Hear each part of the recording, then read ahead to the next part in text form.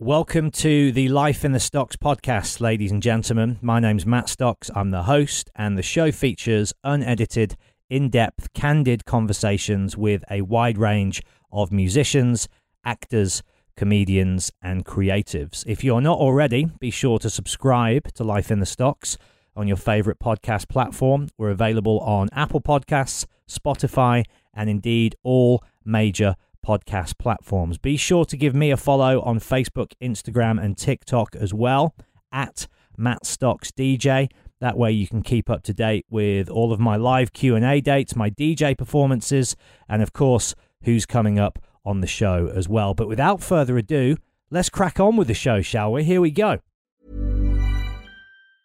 A lot can happen in 3 years, like a chatbot may be your new best friend. But what won't change? Needing health insurance. United Healthcare Tri-Term Medical Plans, underwritten by Golden Rule Insurance Company, offer flexible, budget-friendly coverage that lasts nearly 3 years in some states. Learn more at uh1.com. Hey, I'm Ryan Reynolds. Recently, I asked Mint Mobile's legal team if big wireless companies are allowed to raise prices due to inflation. They said yes. And then when I asked if raising prices technically violates those onerous two-year contracts, they said, "What the f*** are you talking about, you insane Hollywood ass?"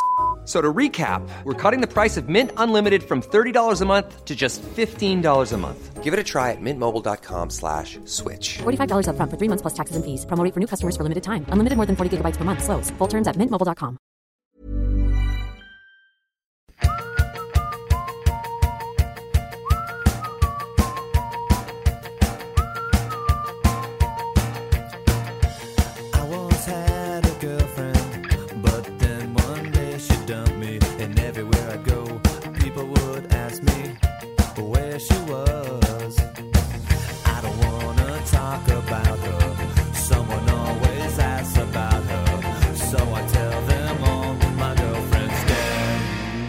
There we go. Jesus Christ. Okay, are we past that part yet? Can you see me now? No visual. Why would there be? Of course. Why would there be? There we go. Okay, yeah. So it's got to be on that thing. Okay, I'm going to put a little razzle dazzle, whatever that does. Hi. Now we have both. We're cooking on gas. We're in This business. is a great conversation. I'm sure that this is out there transcribing this, and people are realizing, this is groundbreaking philosophical stuff we're getting into here. Yeah, we're getting really to the heart of what matters in life, which is connection. And now we are connected. And how you look and how you sound. I just not this second, but 5 minutes ago, literally just got off another one of these with your old cohorts, Noodles and Dexter from The Offspring. I was hosting like a live Q&A with the pair of them to celebrate the release of their new album. Oh, they're Huntington Beach red neighbors too. It's funny, yeah.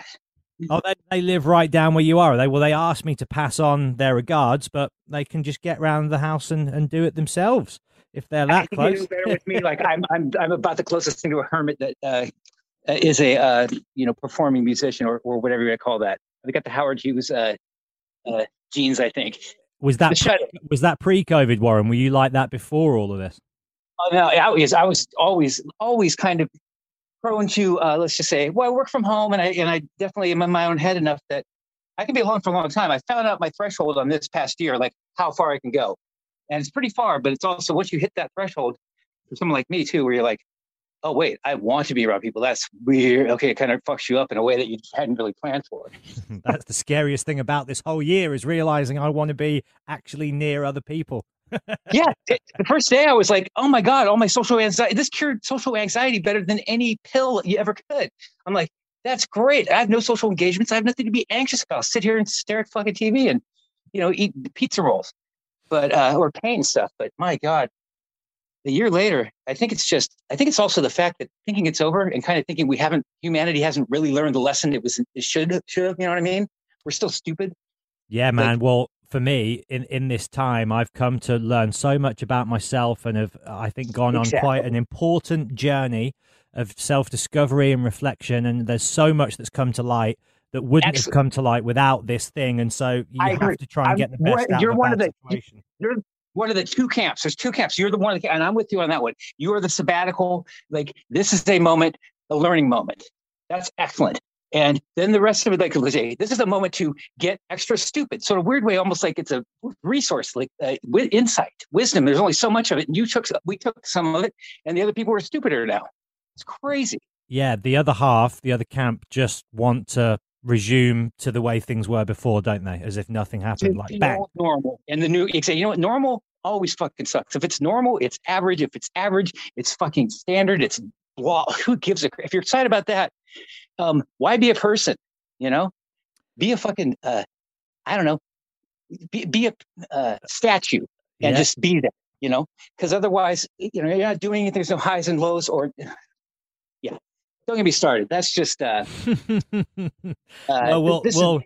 being cabin fever. It's kind of like The Shining, I guess. So we'll go in. Well, there's so many things I want to get into and discuss with you. Absolutely. I just spoke to Emily yesterday as well, and just have kind of. I haven't had the physical copy in my hands, but I've read from front to end the PDF version of your brilliant new book, and it obviously taps into, you know, creativity and being a human being in this time.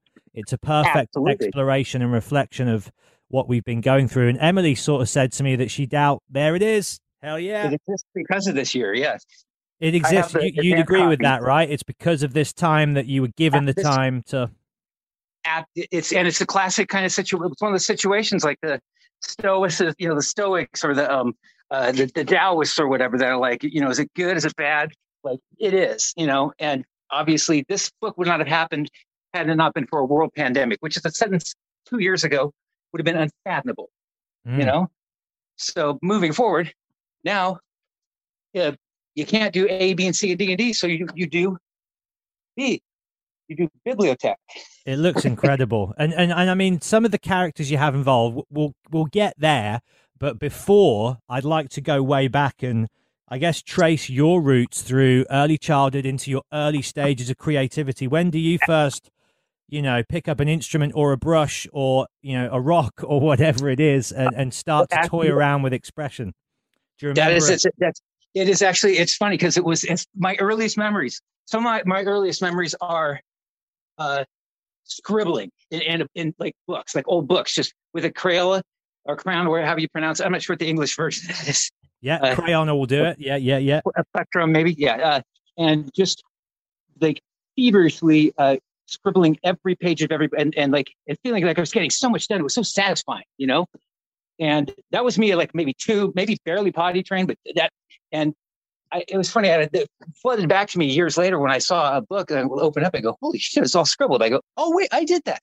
And this is my theory, which I haven't heard any neuroscience or developmental studies on, the idea that, you know, like the Noam Chomsky, the idea that we are hardwired to speak, you know, and we babble as babies. Mm-hmm. And any baby put anywhere is a blank slate. It could speak any language, whether it's Clicks or whether it's Mandarin, it doesn't matter. That's what humans do. And we do it naturally. We do it. No one has to teach us. We're just around it. We soak it in. I think doodling is the other equivalent of the artistic impulse that says, hey, this is not a language. Everyone doodles, you know, and kind of in the same way you babble. It's just, you know, you kind of just, even people that are very much like, oh, I'm not creative, they tend to, you know, it's kind of like twiddling your thumbs, but it's kind of this impulse to say, I have something to say visually that there's not words for, maybe, you know? So I think that getting in tune with that is what you're intended to do that mentally, I think. And so to go against it is probably not great. To go with it is probably going to make you slightly either healthier, balanced, or I don't know, psychic, or be able to levitate something. It's going to, I think it's a natural thing that we do that puts art up there with language, and language is a big fucking deal, you know? Yeah. There seems to be a point in a lot of our lives when we're discouraged from that moment on to create because it's child's play. And a lot of people think, okay, it's time to put down the pen or the guitar now and grow up and become an adult. It's interesting to make that call because the person that I would guarantee everyone making that call had that call made upon them earlier on. Just in the same way, like say, I don't know, beating the crap out of your kids. People that do that generally were beat the crap out of by their parents when they were kids. You know, it's the cycle of bullshit. And until someone actually says, "Hell, you know what? Why don't we not do this? I know we've been doing it. It's kind of a rich, important tradition. We all, you know, our terrible parents and so on and so forth. But maybe we'll stop because it feels weird. You know, it just takes one generation to kind of go, oh, never mind. we've been doing this since caveman days, but it's actually not benefiting us. Yeah. So I think the artistic thing is, it's frowned upon because it's frivolous, but it's also, what else is frivolous? Living. It makes no, is there any point to this? What are you going to make money? You're going to have in a graveyard. There's no point to this to act like that's important somehow because there's money or fucking, I don't know, structure involved is such a delusion that you're teaching your children the stupidest shit in the world. So. Amen. I agree with that. Yeah, it's all just like a kind of crazy game, isn't it? And the trick is to try and ride it out and enjoy it and engage with it and experience it. What does matter? What does matter? It's a simple question. What does matter? Probably not most of the stupid shit that we're oriented around, but probably, it's a deathbed thing. Like when they're like, oh, well, I wish I'd done more of this or less of that, or thank God I did this. That thought is, meditate on that for a minute, anyone. And I think you'll find out what matters to you. Yeah. Spoiler alert, I'm not going to tell you, but I think it's pretty clear. Yeah. Well, I've been through those times, and I think some people get depressed or saddened or bummed out by the mention of death. But for me, I like to try and be a little bit aware of it every day so I feel alive. It is the idea. See, this is one of the greatest sources of pain we have in our entire culture. And this has nothing to do with art or whatever, but it kind of does. The greatest source of pain, one of them, is trying to prevent others or yourself from going through pain. So therefore, the idea of saying like, well, if we talk about this idea, like this idea of death, it's going to be a bum out. It's going to make us sad. So let's not do it. And then basically, ultimately, you live like you're going to live forever, like an idiot. And then when you finally do, you're caught so off guard and you've never had an opportunity to be reflective and maybe not make the choices that would make your life feel utterly meaningless, Amen. And to be morbid, like what over, morbidity, like, oh, don't say that. That's morbid. This is the weirdest kind of, it's like saying, oh, well, don't breathe in here because this is God's oxygen or something. It seems it's such a weird thing to like act like it's not okay to do. Not doing it is killing us in a weird way. Always address the elephant in the room, right, Warren? Always. I love elephants in rooms. I love elephants and eggshells. I love elephants dancing on eggshells in a room and a 300-pound gorilla, like they're, with China and bulls and all that kind of shit. I love all of those mixed metaphors sitting there where it's just a house of cards and showing up just like my Mr. Bean personality and knocking it all over. That's the most satisfying thing I could do. It's the only thing I'm probably actually truly good at is maybe wrecking very delicate balances that some people might have had in their life. Already, I love this. You have great energy and a great perspective. And yeah, what a pleasure it is to connect with you. Who were some of the early people in your life that encouraged or nurtured or championed that creative, artistic, energetic side of you? Do you have certain friends or family members or mentors that spring to mind from early on? My parents, God bless them, were they're weirdos. I mean, they're what do you call that? Self-acknowledging, or there's a word for this, self-recognizing weirdos. My dad's a physicist. He works with space programs. Total nerd. Loves. I mean, spreadsheets is his favorite thing in the world. That's like heroin to him. My mom's like, similar OCD elements. They would play Yahtzee. I don't know if you know that game. You play 5 dice. They would play up to 1 million when they first met each other. They're very kind of quirky, and they love Monty Python. They love Tom Lear, and they love comedy and all sorts of interesting things. From the 60s and 70s. By the time I came around, that it was very much around the house, and humor is a big one. I think if your parents, if no one's funny in your family, it's hard to I think it's hard to be okay. Yeah. But they were funny. They were creating. My dad loved classical music. He liked to, they definitely were fans of the arts and stuff. And I decided at age 6 I was going to play guitars, and I did it. Unlike the other people that are going to be astronauts and cowboys at age 6, they're all, yeah, and they changed their mind. I stuck with it. I'm still sticking with it. So.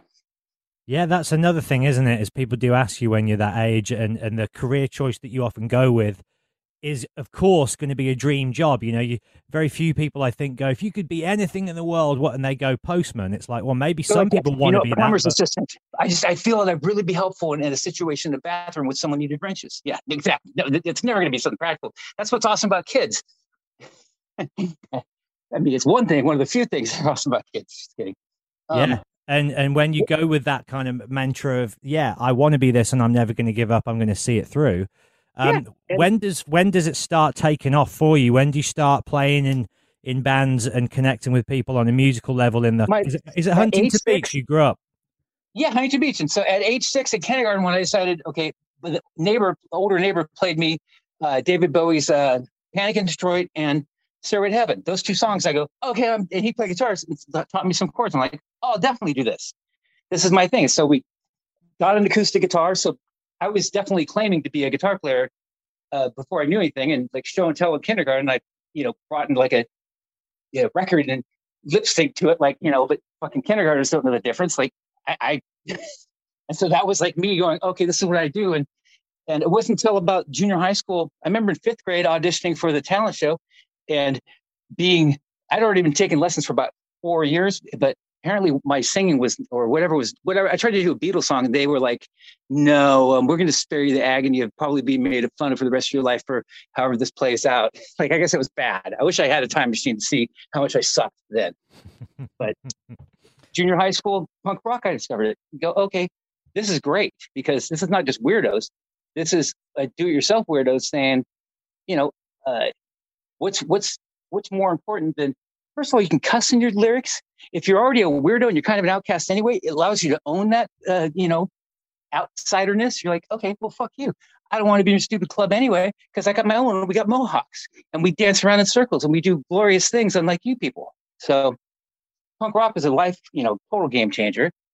And from that point on, the best thing there was like, I actually had a musical background, but you start bands with anyone who just, okay, you're next to the bass, so why don't you play bass? There was definitely no bar set. And I started through Led Zeppelin, which is definitely not traditionally punk, and classical music too. So I just became more and more excited about it. And once I discovered music theory by about age 13 or 14, I realized music is endlessly fascinating outside. There's words for everything. And, reading music and stuff like that is just, I got sucked into that. I really like that. So, and orchestration, all that kind of shit, just all the creepy stuff in music, all the weird minutia that most musicians are illiterate.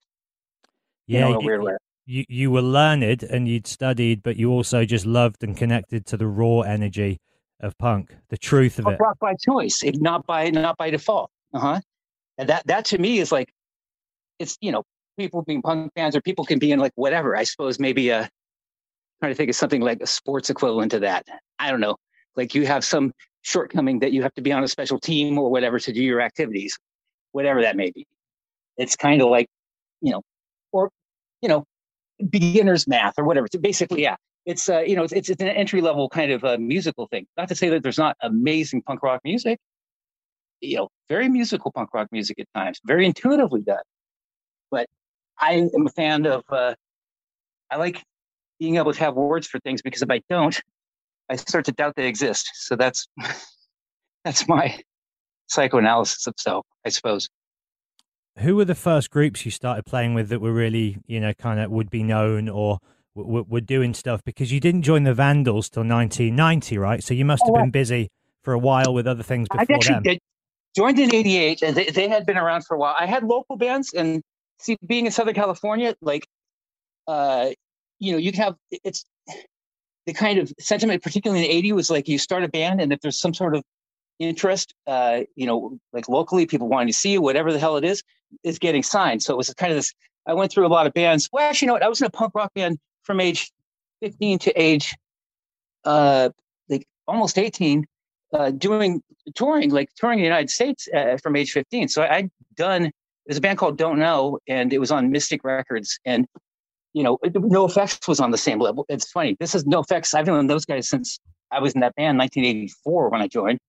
And NoFX was like this band that everyone felt, I certainly felt bad for them. I was like, these guys, they're terrible. So, even for punk rock, yeah. I was like, I'm like, and they're so excited about it. They're so enthusiastic, but I feel like, they might need an intervention because, like, classic me, couldn't have been more wrong. And it's happened a few times, but But nobody would have known, right? Because even from the first two albums that they released, and you're probably talking way before even then, there was no signs that there was going to be an even vaguely good songwriter amongst them. It was pretty substandard even for punk rock.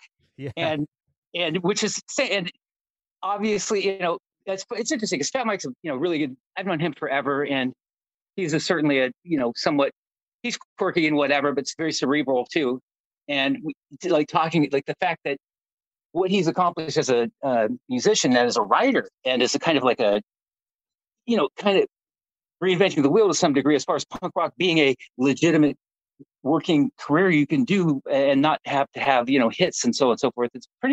That's something else. Obviously Bad Religion, there's a lot of bands that kind of fit in that, but NoFX have a particularly unique, the fact that they're humor oriented too is probably, like why they hold a special place, more relatable to me than say, what's a band like that that's popular? I don't know. Some band on Epitaph that would be like, it's awesome, but maybe not, like wacky. A Rancid. Thank you. Rancid, great example. Love Rancid. Not, they're not, they're not Frank Zappa. It's not novelty songs. Yeah, exactly. It's more, The other amazing thing about Mike, which I'm sure there'll be a connection with you after learning about, your involvement in the punk rock and paintbrushes project, which is now I'm learning quite a mouthful, is creatively, he's I think the best creative businessman in punk, because what he continues to do is reinvent the wheel of how to express not just his thoughts through music, but the book that they did, the documentary series, the musical. He's always coming up with new ideas.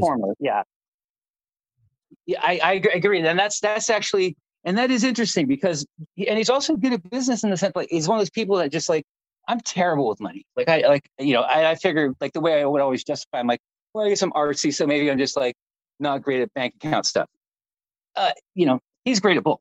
And which is to me is I don't know how much room you have left in your head at some point. I kind of need to be bad with money to be chaotically enough to create the things. You know what I mean? It's a savant thing. You can do something really good, but you got to shuffle shit over from the other part of your brain that you might need. Yeah, there's only so much room at the end. Actually, that's one of my theories. Someone's really, really good at something. They're usually really, really bad at something that most people are good at. How, when you guys all first get together as what's now considered the classic lineup in the Vandals, did you know you were onto something special? Because it is a really unique mix of creatives and personalities who just have so much talent in their respective lanes, and together it was, it must have at that time. I haven't seen you guys live ever. I hope to see you when you come over for the Punk and Joblick thing, this year. But it must have been such an explosive.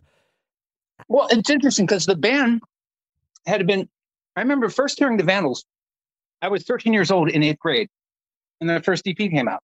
So they were probably 18. Joey's about 5 years older than me. At that point, it was Joey and, a whole other band, the three of us that had been in the band for 30 years almost now. So it was kind of a hand-me-down. It was an interesting situation to where I filled in around 1988. At that point, I was 20 or so. And, the Vandals kind of had this kind of this weird radio kind of popularity locally. It was just a bizarre story, how it's unfolded. They had a couple novelty songs that were very distinctly about punk rock, and kind of they managed to be somewhat popular. But then they imploded, and they got another singer at that point, which is Dave, and basically kind of put out a country record. We just weren't sure what the fuck to do at that point. That's when I joined, and I was like, "Yeah, we can have fun." The drummer we have now is maybe not the great. I'm a drummer snob, so I was gonna say, Joey's the original drummer. He was a terrible, interesting, style perhaps, but certainly as far as his actual skills, yeah, he was not a solid drummer. He was, except he was early NoFX drumming. But once we got Josh, I joined the band, and me and Josh had worked at other projects. He was introduced by a studio owner. He's all, "You got to meet this kid. He loves the Ramones, blah blah blah, and the Replacements, and he's just like you, man." This 40-year-old some guy that owns a studio. I'm like, okay, sure, that's going to be a weird, awkward thing, but why not? And sure enough, it was Josh. And I'm like, wow, you're right. This guy, okay. And Josh is still one of my best friends. Before he was 18, like when I met him, he's got to be 50 by now. Yeah, he's 50, I think. So yeah, look at that. You guys are just not close creatively, but you're still like very, very close personally as well. And that's still the case. Me and Josh, we recently, we just did played. The two of us both played on Danny Elfman's recent album that came out. Like we do session work and stuff. Like Josh is a quirky, one of a kind drummer, Superman. Like it's a superpower. It's crazy. And that's like, I'm not kidding. Like, he plays with Sting for a reason. Like, it's not because, Sting's like, oh, you look like me or whatever. You got cool slacks. It's because he's fucking ridiculous. Yeah. And you can learn anything. I mean, interestingly enough, another drummer that we've used, Brooks Wackerman, who's currently in Avenged Sevenfold. Another virtuoso. And exactly. And those two guys knew each other growing up, of course. It's an Orange County thing. Like Josh's dad was a musician. He hired all the musicians at Disneyland. Brooks's dad was at the arts school, the jazz teacher. So, everyone kind of knew each other. Josh's brother's a sax player, plays at Green Day, the keyboards and stuff. So like super talented people that were just, the kind of the prodigy. I didn't have that in my house. They certainly, my parents are, if I wanted to be maybe super spreadsheet superstar, I would have the resources for that. But it's funny. Those two guys are ridiculous. They're as good a drummers as you're ever going to see walk the fucking earth.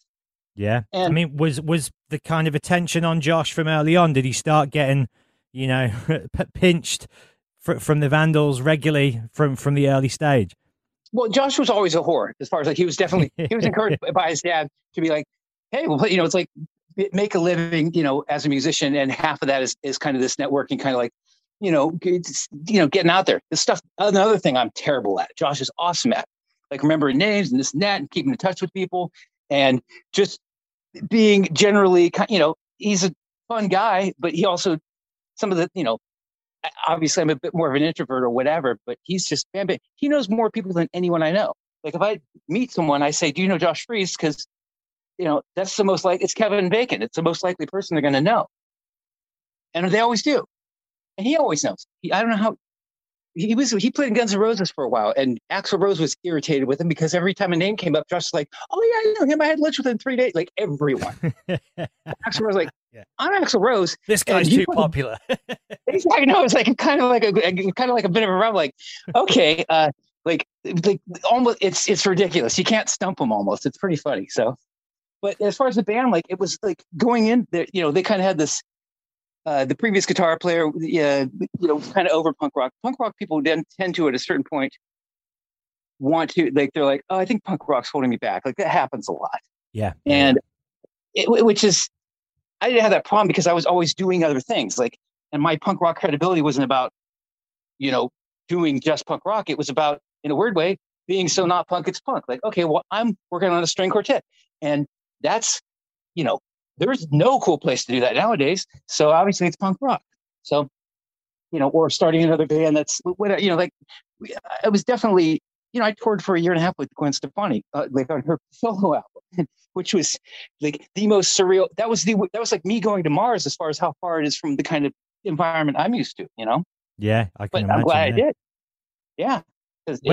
When do you start messing around in the studio, Warren? When does that side of your creative personality begin to reveal itself? Because you were pretty much from the moment you joined the Vandals on hand, producing most, if not all, of the records from your entry point on, right? So were you doing much before? I came in. Well, I worked as an engineer in various studios. Like basically anywhere I could intern. I worked at guitar shops. I kind of learned as much as I could. And I learned how to engineer, which the idea was if I can engineer a studio, when the fucking person that owns it isn't there, I have a studio. This is before Pro Tools and all the other shit you could have at home. So I, read up on everything, learned everything. And by the time I was, 20, I, worked in a studio and definitely understood engineering, all the principles and a fan of music and theory. But, joining the band, I was like, the clear thing to me also, there's this kind of larger strokes as far as doing creative stuff where you go, Vandals need to do a punk record. you guys, your last record was kind of like this middle of the road, like, hey, we're not really punk anymore, but we're not sure what we are. And it's fucking terrible. It does, it's like start another band and do whatever that is. Or, if you're the Vandals, it's pretty clear punk rock is, it is your genre. It's what you do. Yeah. And humor is punk rock too. There's always a need for that commentary because the world's fucking stupid and you're never going to run out of material. So that was my take. I go, do a punk record. Do it unapologetically, because also a lot of punk bands were like, well, we're going to sound a little more like U2 nowadays, or, maybe we can get signed and kind of be like, what was the like, alternative and all that kind of shit. Mm-hmm. So, and I was like, no, let's do punk, which was funny because Fear of Punk Planet came out. That was, and I was like, we need punk in the title of the album. I mean, it needs to be very clear. And same with Live Fast Diarrhea was that record after that, where it's like based off of, Live Fast Die, like a punk slogan. You said basically how much more punk, unapologetically punk, but not because it was popular, because if we didn't, it's kind of like trying to think of like what it would be. Well, it's just in your face, isn't it? That's what it is. It's just like it would be like Mr. Bean going, hey, you know what? I think I'm gonna do a whole TV special of Broadway musicals, even though I have no background in it. You know what I mean? Something like that, where you're just like it's just not your strong suit. Well, it just end the tone too. But yeah, so that was it. So Josh joined around that time. He's fucking redonkulous, of course, and he could play. Like the band sounded immediately day and night. The moment he played the first rehearsal, we're like, holy fuck. Even any shortcomings we might have in certain instruments, I'm not going to name names. This sounds awesome. And so, and Josh was playing with Dweezil Zappa at that point too. I mean, he worked at Disneyland. He was a fucking. Is that where the Dweezil and Moon Zappa connection came from? Was Josh? Exactly. Exactly. He was. Dweezil was. Had other members from Frank's band, because Frank had stopped touring at that. He was still alive at that point, and the place where we tracked Fear of Punk Planet was the studio we heard about through Dweezil tracked his record there. So that's how we heard about it. I was like, okay, well, it was surprisingly cheap. And, we because Josh had worked there before, we thought we'd get a deal. So that's how we ended up at Paramount. How did Kelsey Grammer get involved? Where's that connection? That's correct, sir. Oh, yes. Well, with that first album, Bob, too, from Devo was producing the album, Bob Casale. And, he'd worked as an engineer forever, and he was, could run SSL. He's very legit. I mean, they're tech savvy guys, the fucking Devo camp. Mm-hmm. The record originally, I forget how we hooked up with him exactly. I think through Mark Mothersbaugh, because Joe's brother, who's deceased, was a art enthusiast. And so Mark Mothersbaugh does art. And so I think Joe said, hey, you should maybe produce an album for us. He said, no, Bob too is the producer guy for the band. So I think that's how it was arranged. And it was really cool because Devo was one of Josh's favorite bands. So he was enthusiastic about it. And we had someone kind of come in. It was certainly the next record I produced, but at that point I was definitely not wanting to overstep. I had my hands full anyway to whip the band into some sort of punk rock kind of deal. And also, it's like most of the songs, it was basically I wrote the majority of them, or for the music for them, and certainly, the guitars were the most time-consuming thing. I wrote a lot of lyrics too, so I had to be around for Dave, to get the vocals done and stuff. So I wish I sang better, or if I was a good singer, actually, I probably would have never learned guitar. But that's it. So the idea was, what's going on? What pisses us off? What makes us happy? What stupid cover songs could we do that's actually and do a spin on it? And that was that first record I did, Fear of Punk Planet. And then Live Fast Diarrhea came very quickly after. And by that point, Offspring and Green Day had become mainstream fucking multi-million selling acts. And all of a sudden, It was bizarre. And we were friends. Offspring used to open for us. And we had a long term, the Sweatin' to the Oldies video too. That was actually one of the more, I think we're the first punk band to do something like that, a long form video of that nature, with a concert video with kind of a biography. And that was kind of, it got spread around. It's certainly like we hadn't places we hadn't toured. People would get that VHS and they would watch it over and over. And it certainly was kind of, it was equivalent to probably doing a lot of touring. And also, it was kind of a cinematic thing. Like, you get to see the band and stuff like that, which is obviously, we're in the fucking future, beyond the future. We may as well just plug this shit into our brains nowadays. But it was a game changer. It's weird though, isn't it? Because then, like, just a video on MTV or, something like that had so much more potential to elevate your band than just having your music on Spotify or whatever the, multitude of equivalents are now. And well, like what happened, like basically, the music became free. There's Napster, all that shit. And then, the music was, because it's the least sophisticated, or least, kind of data heavy, like it absolutely, it basically got looted to death. It was very interesting which is also kind of fair. The fucking CDs, like the way that what they were charging for CDs at the, the peak of the record industry, like the, late mid 90s. Yep. Was like just highway robbery. £20 or so, at least. Yeah, exactly. And, so there's greed everywhere, but, it's kind of, in a weird way, I prefer justice over maybe my own success. So I'd rather watch the industry kind of go down burning than maybe have a more secure, retirement plan, which is how stupid I am. But it's been a good ride. Hey, there's a couple of people I'd love to ask you about. Kyle and Jack from Tenacious D. How do you get linked? How do you get linked up with them? And you did some work with Jack on the School of Rock soundtrack as well, right? But where does that relationship begin? Well, this is Tenacious D. They were playing, like, I have a lot of friends that are comedians, and the comedian. There's a show called Mr. Show. Yeah, I remember it. Okay, Mr. Show. Mr. Show is interesting because that's one of the writers on that show was I met in 1998 when it was still kind of wrapping up, and was aware of it. And Tenacious D was kind of tied in with that show. They had their own. A couple of shorts they did on HBO, but they would play. It was all the kind of the same scene. It was there's a club out here. It's called like a comedy club. Basically, Amy Mann, the girl from Till Tuesday, owned it, and right. So you have like indie, like John Bryan, all these kind of indie kind of musicians, and film people and this and that, but then also comedians like Zach Galifianakis, like way back in the day, and like that. That was the whole scene. Like, and there was definitely. Scott Aukerman, who was the friend, we had a lot of mutual friends. He grew up in Orange County and was in a band with Adrian from No Doubt, the drummer of No Doubt, in high school, which is hilarious. And so I don't know if you know Scott Aukerman, but he's yeah. So he was in a band with Adrian Young, and apparently they broke up with some bitterness, to where I think that they're both so sensitive, they're probably so upset about it.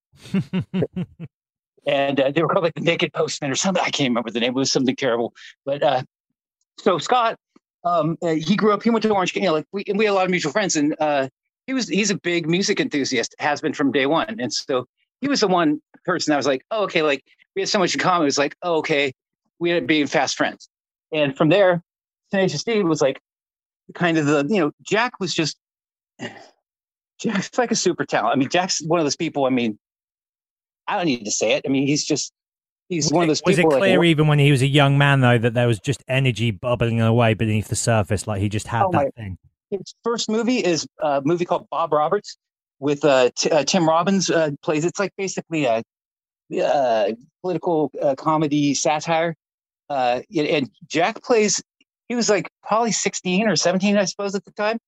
And he's just fucking like you go, is that an actor? Or is that a fucking kid that this really, like that walked on the set? He's he's something else. And he's, as far as a musician, he can sing he has a gift that is just makes every, fucking, what do you call that? Musical theater nerd, just, they may as well cry themselves to sleep forever because he's going to come in and kill it. So, and he doesn't give a fuck. He's like a rocker. So it's funny. They would play around a lot, and they didn't know anything about the industry. And I was like, I recorded some of their, I go, I can bring down like an 8-track and like record you guys. And, it's easy to do. Just plug in the board. And so from doing that, like, several of their shows, and, I saw them over and over again, and we all kind of became friends. And when they went to kind of finally do the record, the Dust Brothers were producing, and playing acoustic is a lot different than electric. So it was funny that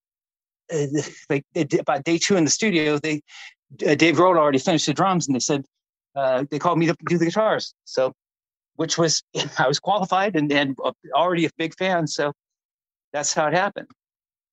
And School of Rock was such a successful, funny, like it towed the line perfectly between being like a family-friendly commercial film, but it had that heart of a rock and roll movie as well, didn't it? And the credibility.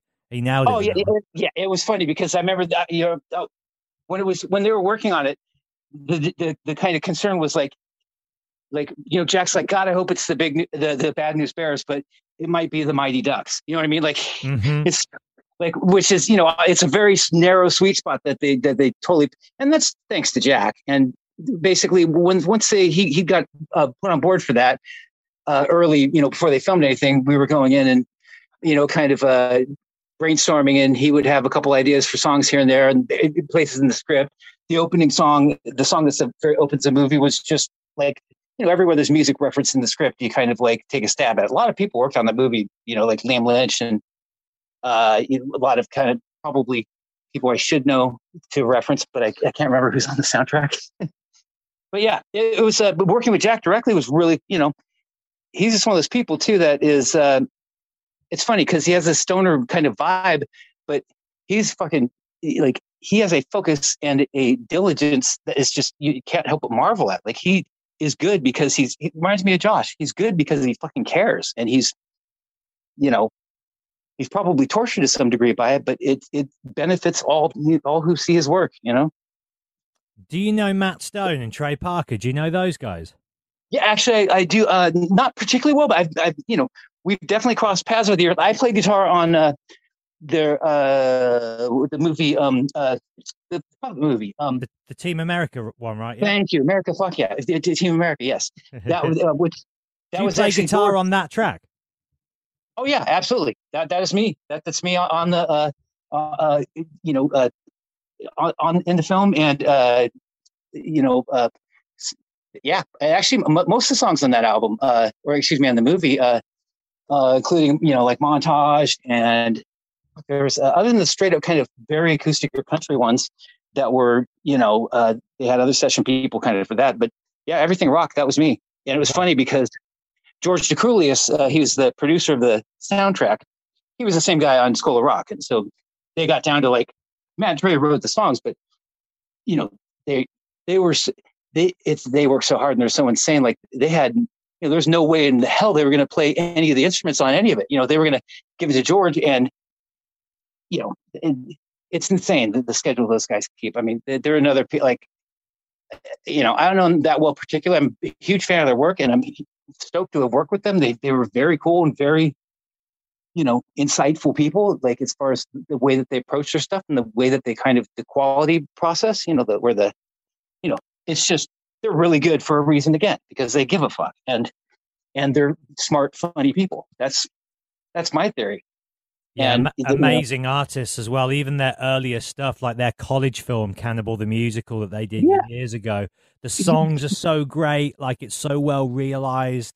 Yeah, and it's from their heart and soul and personality, isn't it, to the core? Absolutely. And they're funny, and they're punk in every sense of, like, I would define them as punk in every sense of the word, and it's not about obviously Mohawks and this and that, but the fact that they came in and did something that no one else had done and no one else would even think to do with it, or that would even be considered possibly, commercial. And they came in with just the perfect spirit, like, okay, this could end at any minute, so let's just do the fucking thing that we think's good. And, it's, here we are. They have a fucking Broadway show. I mean, everything. It's insane. And it's all good and it's all successful for that reason. Yeah. And they're psychos too, that they're willing to put out a TV show in 6 days. That's no one's ever done that. An animated show.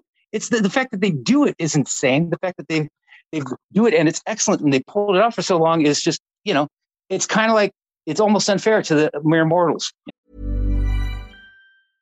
Ready to pop the question? The jewelers at BlueNile.com have got sparkle down to a science with beautiful lab-grown diamonds worthy of your most brilliant moments. Their lab-grown diamonds are independently graded and guaranteed identical to natural diamonds, and they're ready to ship to your door. Go to BlueNile.com and use promo code LISTEN to get $50 off your purchase of $500 or more. That's code LISTEN at BlueNile.com for $50 off. BlueNile.com, code LISTEN. Hey there, it's Michelle Norris. I'm host of a podcast called Your Mama's Kitchen. When I travel, I'm usually looking for a way to find a taste of home when I'm not at home. And one of the things I love to do when I am at home is entertain. And Airbnb allows me to do that. When I was in California recently, I rented a house that had a great kitchen. And when we were sitting around the table, we were all thinking, we're in someone else's house. Someone could be in all of our homes as well. If you have a home, but you're not always at home, you have an Airbnb. Your home might be worth more than you think. Find out how much at airbnb.com/host. Ever catch yourself eating the same flavorless dinner 3 days in a row? Dreaming of something better? Well, HelloFresh is your guilt-free dream come true, baby. It's me, Keke Palmer. Let's wake up those taste buds with hot, juicy pecan-crusted chicken or garlic butter shrimp scampi. Hello Fresh. Stop dreaming of all the delicious possibilities and dig in at HelloFresh.com. Let's get this dinner party started.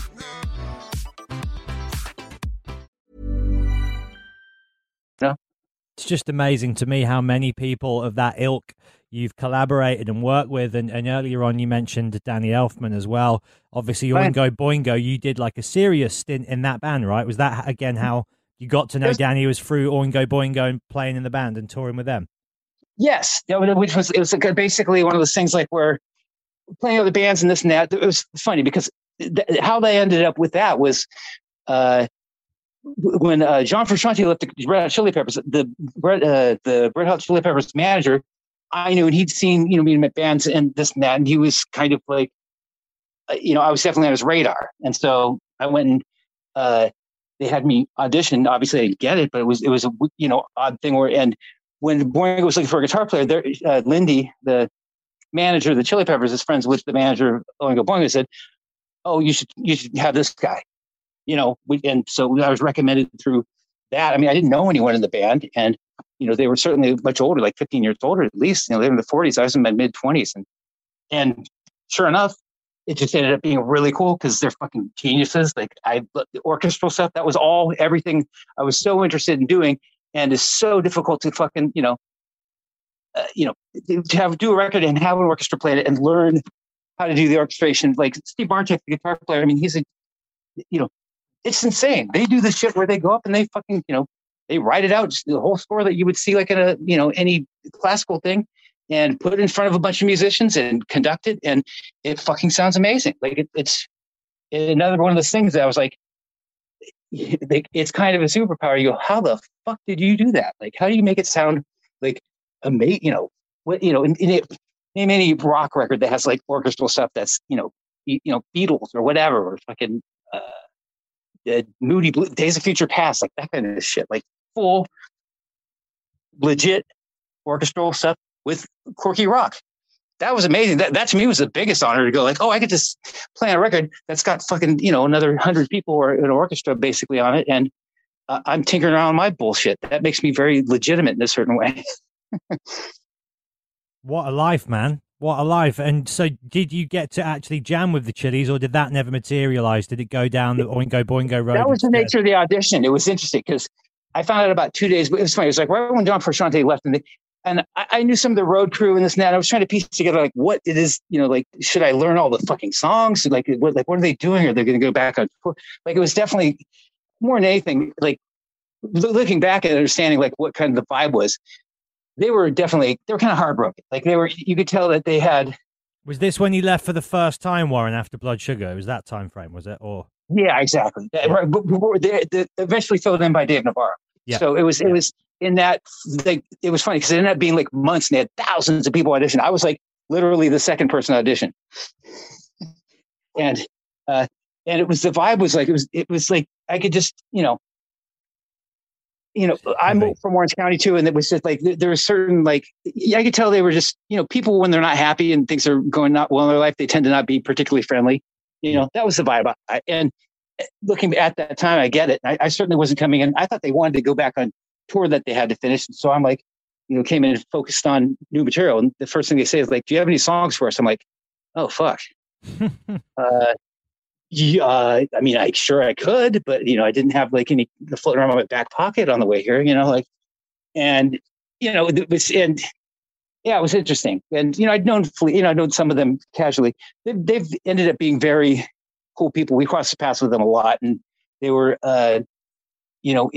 when they're not struggling to that, they've been very friendly. We run across them in Europe and all over the place. And they're very like, oh, the Vandals, like they're friends from, a previous era or something like that. So, well, yeah, they come from that same punk background, don't they? And have paid it back. And, with their support of Off and Keith Morris and groups like that, taking them out on stadium tours. And Black Flag, Flea was in Fear for like fucking, played bass for a few years there, or I don't know, years, but certainly was in the band before the Chili Peppers. And all that is, it's funny because that world, and Offspring too, is, another interesting kind of thing of where the backstories of these people, like punk rock people, the interesting people that do stuff, they're definitely already weirdos. It's the same with Bad Religion. Like you got a lot of weird, super educated people,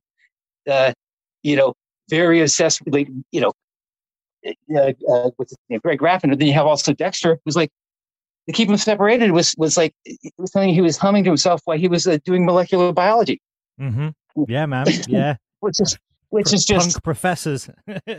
Exactly. And so there's that aspect in a weird way, because it makes sense. It's what I like about punk rock. It's like, it is, if you went to school and anyone that went to school, not Zoom, but actual school, the cliques that go on, the least popular people are the ones that don't necessarily tidily fit into anything that's particularly, held in high regard, especially the weirdos. All those weirdos, they usually end up lumped together at this, the same table with the people that no one likes or whatever, or no one, you know what I mean? Like, it's kind of the other category.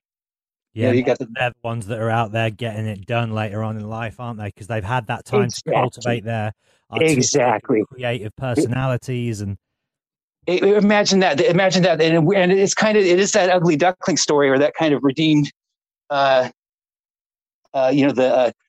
quality of kind of this karma kicking in, but also at the same time, like, if you start off strong, if you peak in high school, you're going to be down. That means you're going to spend the rest of your life getting fatter and stupider, talking about how great those times were. You're going to be a nostalgia victim, as opposed to someone who's actually, going, oh, okay, well, moving on. High school was miserable, so obviously we can figure out something better. Hopefully, it's an interesting thing that obviously, I think even the people that are, popular that in high school, I think most of those people, they know it's bullshit anyway. They're just better at kind of going along with it, or feel more pressure to. I don't know. But the weirdos are the important people. When does Emily and the Paintbrushes project? I keep struggling to say it, man. Punk rock and paintbrushes. Punk rock and paintbrushes. Yes, it's a tough one. When does this collaboration begin?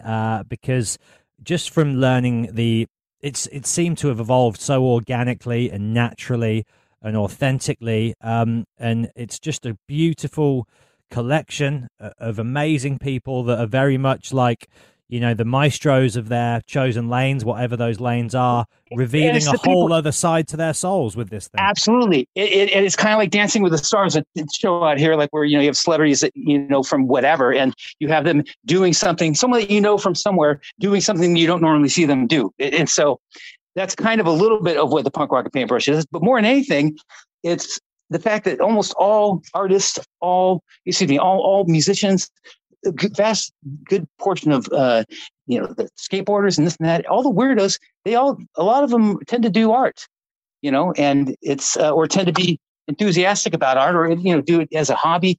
And she started off by doing like charity things of saying, okay, maybe someone contributed paintings for cancer and stuff like that, and realized a lot of musicians actually do are serious about this stuff anyway, and that would included me. I'd had my first gallery showing at age 20, just because, and my whole art career kind of just came out of the blue. It's just like some weird personality defect, it's like almost like a channel. Like I just could come up with horrible ideas. Like think of something that's just, you shouldn't really think about, that makes you uncomfortable, and then paint it. And that was my recipe, like at age 19. Even high school, I used to draw. I could think of something really fucked up to write on someone's notebook that they wouldn't find for a long time. Or, that was horrifying. If anyone saw it, they would, get kicked out of school because it was just so offensive. So that was my skill.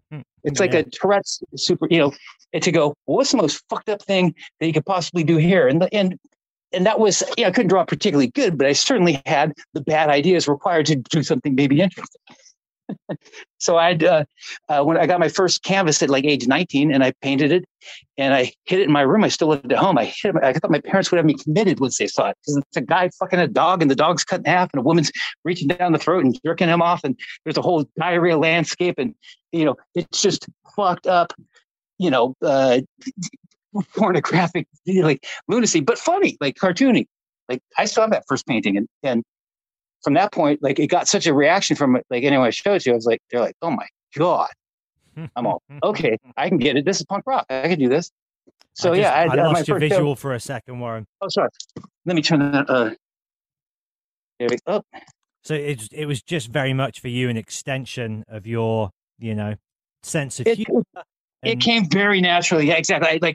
Once I got that, I got a canvas or something like and some paint for a birthday, and I always, I did like drawing. I always mostly drew, but I was like, okay, well, fuck. If I'm going to have this one canvas, I'm going to make it count. So I did the most fucked up thing I could think with it, and that was, what kind of said it, made it happen. And I found myself just prolific. I had hundreds of these ideas. I go, well, what else can you do? Well, what about this? I don't know. What if someone's tits fell off? I don't know. What if, I don't know, maybe like instead of dogs, they're made out of penises or what? It's just the more out there, the better. Yeah. Yeah. Oh yeah. And it was just, and the idea of mostly for the reaction, like the initial, I would spend one day on each painting, and I have 80 of those at least floating around, and that was my early shows with Robert Williams, a very famous, amazing painter, very skilled painter, who did he's very well known. He's like in the art world. He's like, he does all the kind of, he does shit that looks so real and so amazing. And he's so fucking talented that, obviously I shouldn't be in the same breath as him, but he was a fan. I had some prints of my paintings at one of his gallery showings, and he looked at them and was like, yeah, I love this stuff. Like he got me the fucking show. He told the owner, like, yeah, you do a show with this kid. So that's how that happened. And, La Luz de Jesus is the, local gallery, and they're as far as the kind of low brow kind of, indie outside kind of artist stuff, they're the kings of it. And somehow I'm in that club, because I'm fucking, I don't know, big enough pervert or big enough weirdo to, conjure prolific weirdo. So that's what happened.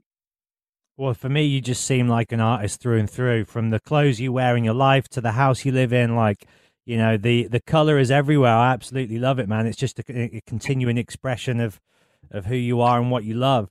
It's vibrant. It's infectious. And if you like something, it's like, certainly it's unapologetic. It's not for everyone. Yeah, certainly there's some people I'm friends with, or certainly relationships sometimes like, wait a second, whoa, that's how you live?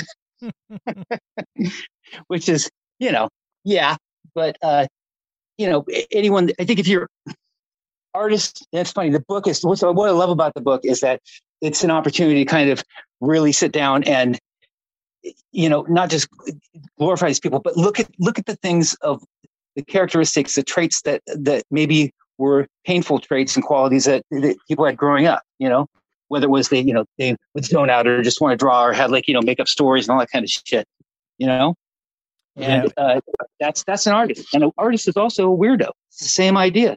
If you could be, the creative people are coming up with ideas of shit that doesn't exist. That's what crazy people do. They go, they're going, wait, there's monsters chasing me. But, they're making novel connections that don't make sense. When you do it as a crazy person, that's a hallucination. You do it as an artist, it's fucking, work. Well, I think, was it Einstein who said the line between insanity and success is defined by, the line between genius and insanity is defined by success. And that's what you're saying right there. I think that's very true. And it's very Jungian, Carl Jung kind of saying, and it's not only is that true, it's interesting because what musicians and artists are, because it's all art, the science, the idea, the whole eureka, the inspiration, this kind of, these quests, like all what science is doing, cutting edge science, is very similar. It's almost identical to artists. Like it's such a weird overlap that, you know, it's almost difficult to kind of figure out the difference. You know what I mean? On some level. Yeah, I think there should be some kind of like a breakdown between the separation of spirituality and science as well, because for me, where those two areas meet is very interesting. They all overlap. And that's actually what this book, and one of the things, like, as far as my larger ambitions of what I would ever hope could happen, is the idea, like, you know, I'm a big fan of science and always have been. I've managed to kind of get myself finagled into a few different projects with, intellectual, you know, like scholastic kind of things. But I think that what's going on with art, like scientists, especially scientists from different fields and different disciplines, they don't know how to talk to each other because they speak completely different jargon, but they need each other if they're, you know, because things are multiple disciplines. That's where an artist might come in handy to go, hey, I get the gist of this one, I get the gist of that one, so I can be the fucking translator and maybe illustrate it in a way that it goes beyond, the kind of normal, you know, scholastic language you're using to solve things. And that's how you solve real problems. You go, hey, what about you nano technology people? Why don't you take a look at what's going on here with, name some other problem we've got. I don't know, cancer or fucking something more interesting. But with maybe some space things or this and that, or energy, blah, blah, blah. You know, there's so many interesting scientific disciplines right now that are right on the cusp of changing everything, I think. And they're all, I think, across the finish line around the same time. It's crazy. AI, nanotechnology,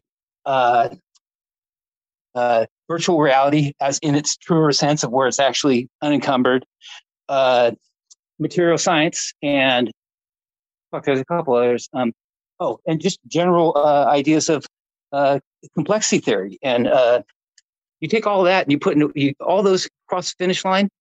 Any one of those is a game changer for humanity, all at the same time. You know, I don't know what to call it. It's very exciting. I don't find it scary. I find it fucking, like, you know, it's about time. I wish it would have happened before 2020. We could have, you know.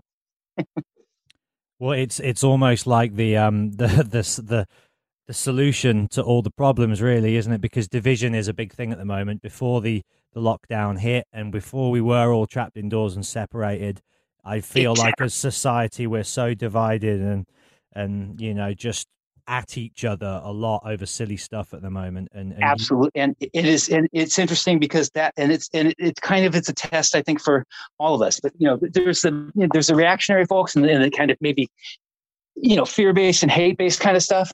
But then again, even if that's not you, you know, it's not an easy path. You know, if you can't just show up and go, well, there's the bad people. They're the ones, you know, with the pitchforks, or the ones that fucking not wear the mask, or the ones, you know, you're doing what they're doing if that's what happens. It's a tricky one. It's going to be challenging for the stupid people to get less stupid, and for the, hopefully, what's the word? Altruistic, and hopefully, degree of wisdom-oriented, friendly people to really, you know, be tested also, because they're going to have to deal with a lot of fucking shit from people that's why you're trying to help, you know? Yeah. It's a tough one. We all need a little bit of peace, love, and understanding and empathy, don't we, Warren? A little bit more of that. Well, yeah, and it's here's the thing, is that the best peace that you can find is usually right after fucking the biggest fucking chaos there ever was. Mm-hmm. The best feeling in the world is relief. And nothing beats it, because, you know, and if you don't believe me, fucking, I don't know, like, put a scrunchie on your dick and walk around for a day and then take it off. You're going to be very happy that you don't have that on anymore. So in that sense, you know, that the stuff that sucks is actually, you know, it's required for things to be good. So you got to deal with dildos to fucking, peace, love, and understanding. And what's the other one? And a little bit of discomfort. Yeah, and maybe just a tiny, and like chaos or some grit in the gears between it, or I don't know, or maybe like a gremlin there who's just kind of throwing a monkey wrench the whole time. Like, that's something like that. We're interesting creatures, and life's just too goddamn weird. And so, you know, that's what art, I think, is trying to touch into. That's why it's the only thing that makes sense to me, because it doesn't make sense. You can't get pinned down to metaphors in the same way you can with weird behavior. Warren, what an amazing talk. I love this. Thank you so much. Oh, thank you. It seems like a wonderful place to end it. And I would. Book. I hope people. This book is like, it's unprecedented in the sense that I have a difficult time. It's not like another album came out of this, a tour. It's something that is definitely, there's no precedent. So look at it, and it's like the Impressionists. Group of people, weirdos that are doing something that is very interesting. We're not even sure why, but I think it's important. So that's sorry to drag it out, but that's the book part. No, and I'll be sure to give it all the important and necessary mentions in the introduction, because I've been really impressed by just the way it offers a snapshot into each individual artist's soul and their creative personality. And I love that it's come out of this time. They all did chaos. it kind of themselves. Yeah, it's like having a pizza where each person made their own piece. It's very DIY. Like, it is what it represents at the same time. It's crazy. Would you ever do another Vandals album, a new Vandals record, or is that? Yeah, it's the funny. Usually it's a lot of work because I produce it and write, and write most of the songs. In the past, it was always so much fucking work, and and everyone's it tend to be very opinionated, but also not contributing at the same time. That can be exhausting at some point. But I definitely wouldn't mind that. I think it would, as long as it was definitely felt necessary. If it felt, if it felt like there's something to say and something that was actually time appropriate, to go, okay, yeah, sure. I write songs all the time in my mind, and there's a few that I think that would be good Vandal songs, relevant nowadays, particularly with what's going on in the world, for fuck's sake. In a weird way, sarcasm and satire, we're past that. We fucking transcended that. So maybe we could do a serious record. I don't know. Yeah, well, that's the thing, is in this world we're in now, sarcasm and humor and all these things, they're almost like too controversial for the world, aren't they? Just the idea of challenging something with a joke is almost too hard to handle nowadays. And it's a weird way, like that's almost like too close to the truth. It's funny because it's like the whole, the nature of politics and everything, like to go and kind of make fun of it. It's like almost break South Park even. It's very difficult to come in and have a reverent take on something that's already so fucking nonsensical, and to go like, hey, what if you turn, obviously the nature of satire, turn it up a tiny bit. What's going on? And you kind of see the absurdity of it. When it's already at 10, it's kind of like going, sitting around going, well, what about this Hitler guy? I don't know.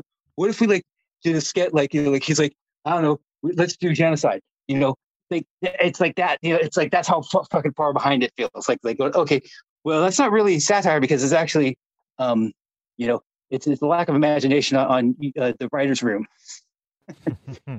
Yeah, Trump, bad, Vandals, good, right? The moment's already been and gone. The fucking madness. Exactly. I feel like a post-apocalyptic. Maybe you're just like record something. You know what? Eulogy. Or a Christian record. That was the other joke we wanted to do. Like we all got born again. Always think about Jesus. Like that would be amazing. I can write some good Jesus songs too. I took a lot of theology classes. So amazing. Well, whatever happens, hopefully you'll be in the UK this year for Slam Dunk, and I'd love to see you and have a chat and meet in person and shake your hand and continue this conversation then. Oh yeah, and it's congratulations on making it to the other side. This past year was definitely it is post-COVID, whatever the fuck you want to call it. It is a new world that it's going to be interesting to see how the old things, like concerts or whatever, how they feel. With the tone is it up? It's definitely, and also the fact that it can get yanked at any second will always be in the back of everyone's mind. It's definitely it could be a very good thing for at least the ability to appreciate stuff. Yeah. No, I'd agree with that 100%, and hopefully we've all been humbled by it, and a bit of humility is necessary, I think, for gratitude and happiness, isn't it?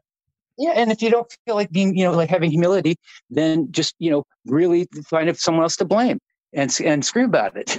And also believe in things that are utterly not true, because you're going to troll the world because you don't have good faith with any of it because you're just too pissed off and you decide it's better to be a human-grown baby. There's that option too. But whatever you do something. Yeah, just get out there, people. Come on, exercise. Yeah, the diabetes is the real problem. We got to exercise. What a pleasure, man. Thank you so much. Great talking to you, and big fan of England. Love England. We can't wait to go there, and hopefully, hopefully it's still there. It's not like 28 days later or whatever the fuck. We'll be seeing each other, my friend. Have a great day, and congratulations on the book. Thanks, Warren. And Christmas crackers. Okay, good night. Tonight I'm gonna have myself a real good time. I feel alive, and the world turning inside out and floating around in ecstasy. Don't stop me now, don't stop me. I'm having a good time, having a good time.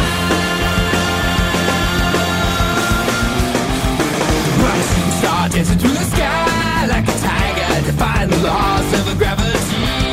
I'm a racing car passing by like Lady Godiva. I'm gonna go, there's no stopping me. Ever catch yourself eating the same flavorless dinner 3 days in a row? Dreaming of something better? Well, HelloFresh is your guilt-free dream come true, baby. It's me, Keke Palmer. Let's wake up those taste buds with hot, juicy pecan-crusted chicken or garlic butter shrimp scampi. Hello Fresh. Stop dreaming of all the delicious possibilities and dig in at HelloFresh.com. Let's get this dinner party started. When you drive a vehicle so reliable it's backed by a 10-year, 100,000-mile limited warranty, you stop thinking about what you can't do and start doing what you never thought possible. Visit your local Kia dealer today to see what you're capable of in a vehicle that inspires confidence around every corner. Kia, movement that inspires. Call 800-333-4KIA for details. Always drive safely. Limited inventory available. Warranties include 10-year 100,000-mile powertrain and 5-year 60,000-mile basic. Warranties are limited. See retailer for details.